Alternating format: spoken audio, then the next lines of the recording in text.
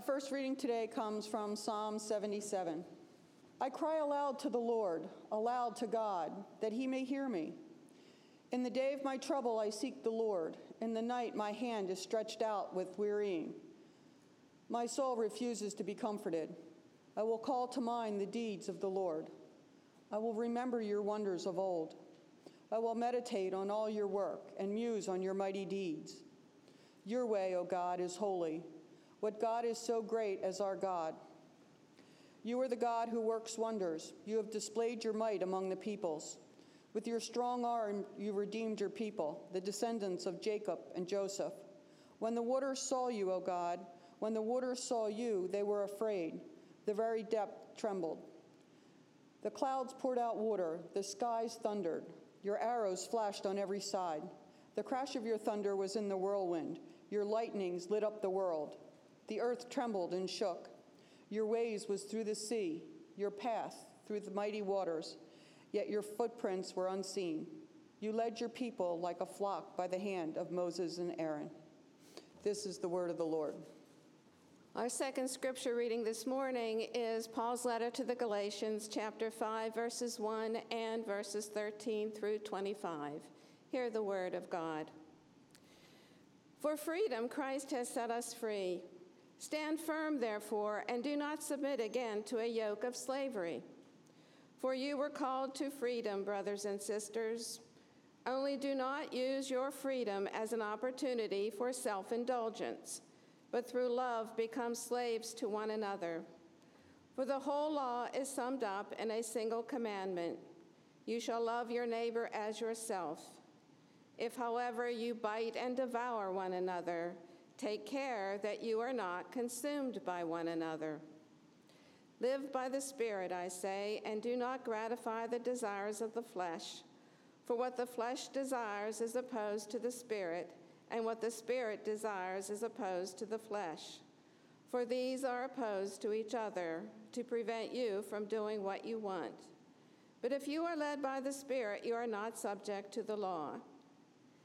Now the works of the flesh are obvious: fornication, impurity, licentiousness, idolatry, sorcery, enmity, strife, jealousy, anger, quarrels, dissensions, factions, envy, drunkenness, carousing, and things like these. I am warning you, as I warned you before, those who do such things will not inherit the kingdom of God.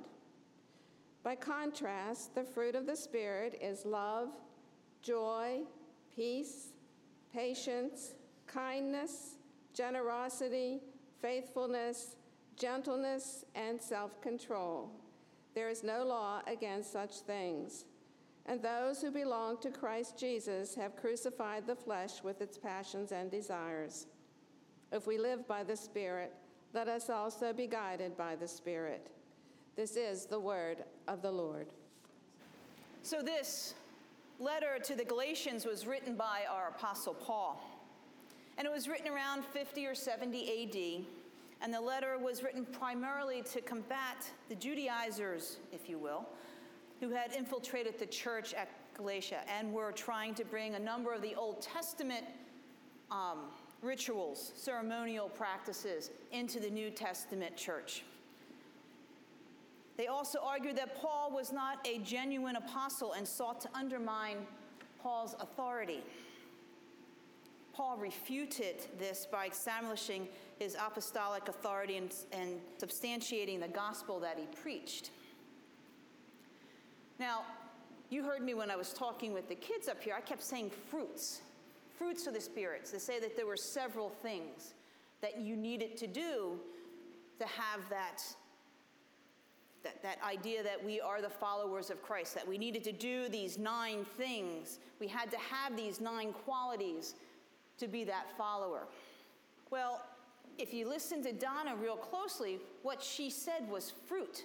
It was singular, which means we have no choice in which fruits we want to pick. We have to have all 9 of those things. We have to have that love and joy and peace, patience, kindness, generosity, faithfulness, gentleness, and self-control.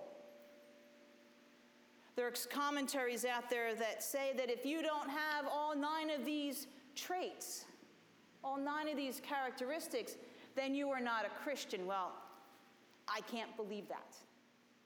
Because one of the things that I have learned, I'm an Old Testament buff, but one of the things that I've always learned, that we will always be and loved by God as long as we love God with all of our heart, all of our mind, and all of our soul. And we will inherit that kingdom. Now, some of the commentaries dispute that because they're going on all that New Testament stuff. But I got to go with what God told us back in the Old Testament. Again, if you love the Lord your God with all of your heart, with all of your mind, with all of your soul, even if you're lacking one of those 9 traits, as long as you love God, then you will inherit the kingdom. The 9 spirits, love. Love is very important. You see, in the Greek, in the New Testament, that word love is actually agape. The agape love. God so loved the world that he gave his only begotten Son for us.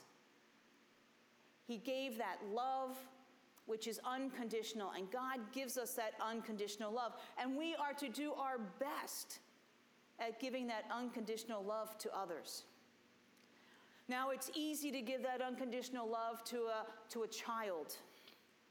You will love that child no matter what they do. That doesn't mean you will like them all the time, but it means that you will love them unconditionally. That agape love is so hard to attain, so hard. Yet God does it with each and every one of us every day and every moment of our lives. And all God is saying is that we need to try to attain that same agape love for the others around us. And yes, that means even the stranger. We're supposed to have joy.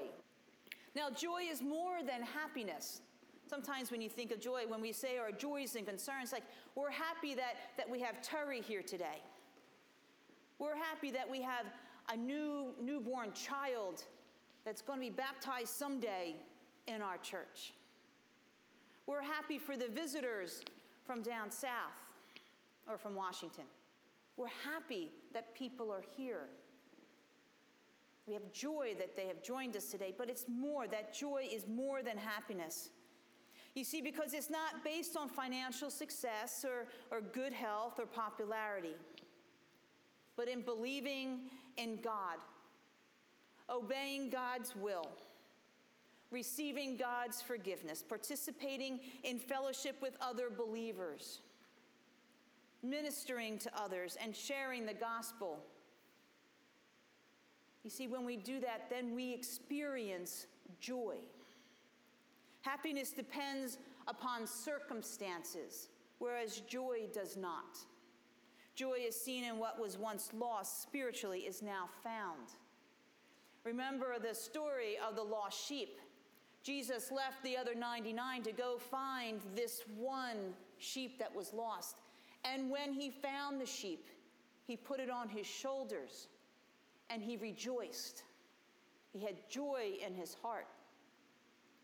Just like the father and the prodigal son, where the son finally came home, the son came home humbled, just asking that his father would take him in under his roof again, even though he knew that he did wrong to his father.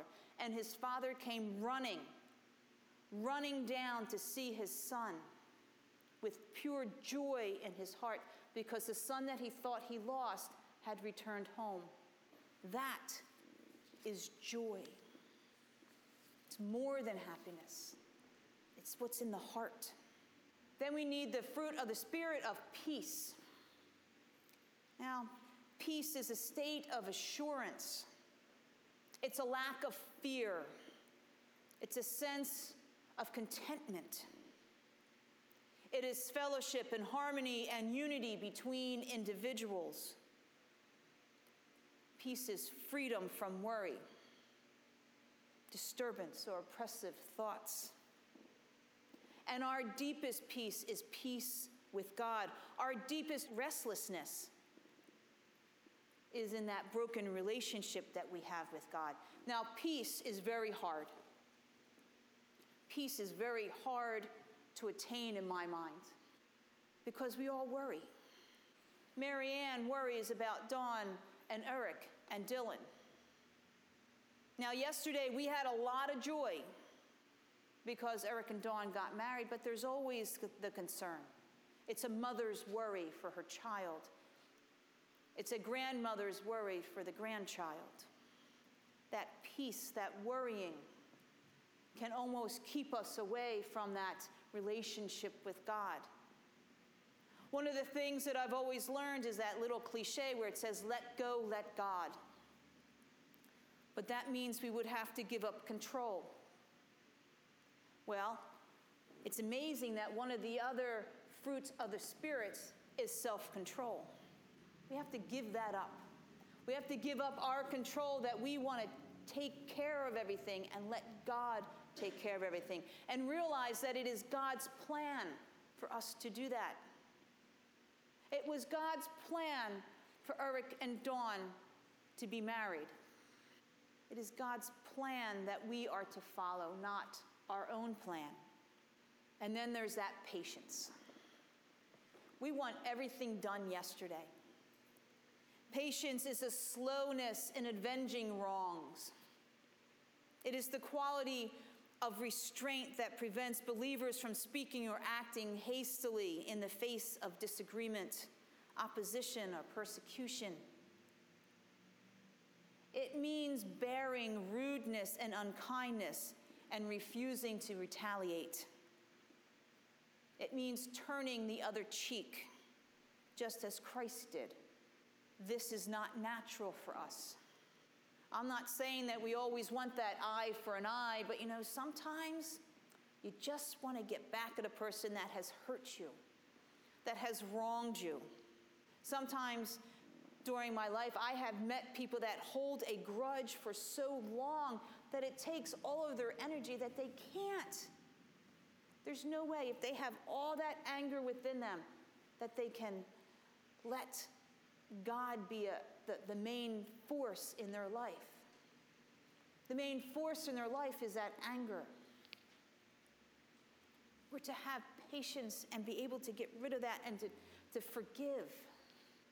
Forgiving doesn't always mean forgetting, though complete forgiveness does. But we're to have patience with people. We're supposed to be kind to that person, which is, again, one of those fruits. Kindness is an eagerness to put others at ease. It is a sweet and attractive temperament that shows friendly regard, even to those who may not have shown that back to us. Just because somebody is mean to you doesn't mean you need to be mean back. Just because somebody has refused to say hello to you as you're passing doesn't mean you can't say hello to them. Because maybe, just maybe, by you being kind, that will make them kind to the next person. And then there's goodness. Goodness is this selfless desire to be open-hearted and generous to others above what they deserve. We have a lot of people in our lives that just don't deserve a whole lot of our time, or a whole lot of our patience, or a whole lot of our kindness. But if we have that goodness of heart that the Spirit has given us, the Spirit has given us that gift of goodness, then it all flows right into line. Faithfulness is another one of those hard things to have all the time. Faithfulness is a firm devotion to God, loyalty to friends, and dependability to carry out responsibilities. And I think sometimes that first one, that faithfulness to God, is one of the hardest things to do. You heard me say that with Dylan and with Eli and stuff. That faithfulness is to rely on God, that God will always take care of everything that I need, will take my worries away. When things are bad, that God will be there. My friend Beth is going through a hard time right now because Again, the mother-in-law just passed away, and her mom was admitted to the hospital, all within a 24-hour period. And I could picture, even though she's a pastor, that her faith is shaken just a little bit. But if we are to show that fruit of the Spirit, then we are to have that faithfulness. And then there's the gentleness. Gentleness is a humble, non-threatening demeanor that derives from a position of strength and authority. Gentleness is not a weakness. Again, it comes from a sense of authority and strength. You can always be gentle. And then self-control is to restrain one's emotions and actions and desires and to be in harmony with the will of God.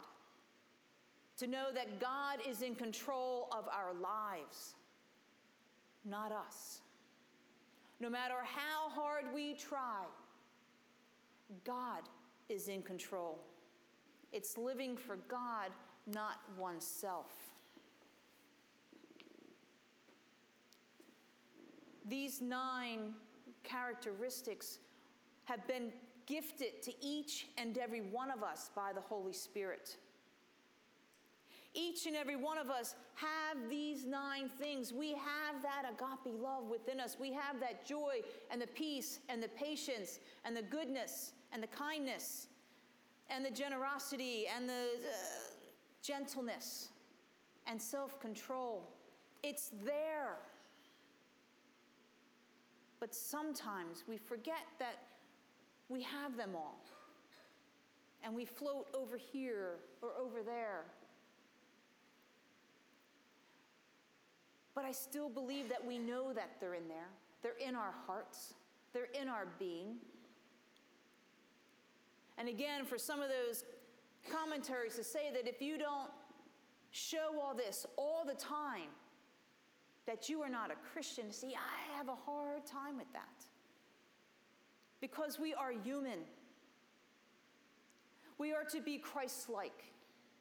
We are to walk in Christ's footsteps. But we are still human and we have faults. You heard about those faults in the Garden of Eden with Adam and Eve. You heard about those faults. And you know what? They were human. They screwed up. Adam and Eve screwed up, but God showed mercy. Just as God shows mercy with us every day and in every moment of our lives. We are to strive to embody these 9 gifts. We are to strive to show these to all those around us, even when they may not be shown to us. We are to strive and do our best to use these gifts that the Holy Spirit has given us, because we had no choice. We couldn't pick and choose which ones we wanted. We got them all. And if we do not use those gifts, then they are wasted. Except in the process, you may be hurting somebody else if not using those gifts. You heard in the scripture about we don't have to follow the law. Because if we have these 9 gifts and we use these 9 gifts, the law doesn't come into play. Then we've done everything right. We have done everything according to God's will. That sole commandment to love your neighbor as yourself. If we do all these 9 gifts and use these 9 gifts, then we will always love our neighbors as much as we love ourselves. Because we will show that love and that joy and the patience and the kindness and gentleness. We will show all of those things. The fruits of the Spirit is hard. Being a Christian is hard, which is why we have to work at it every day. And my hope and my prayer is if we see somebody floating off here to the side and forgetting those gifts that have been given to them, that we can gently bring them back and talk to them and say, what's going on? Why are you feeling like this? Because that is what God would want us to do, to show patience with that person and be honest with that person. God is working through each and every one of us. God wants those gifts to be used, not one at a time, but all together. And if we do that, then there is no doubt that we will inherit the kingdom. Amen and amen.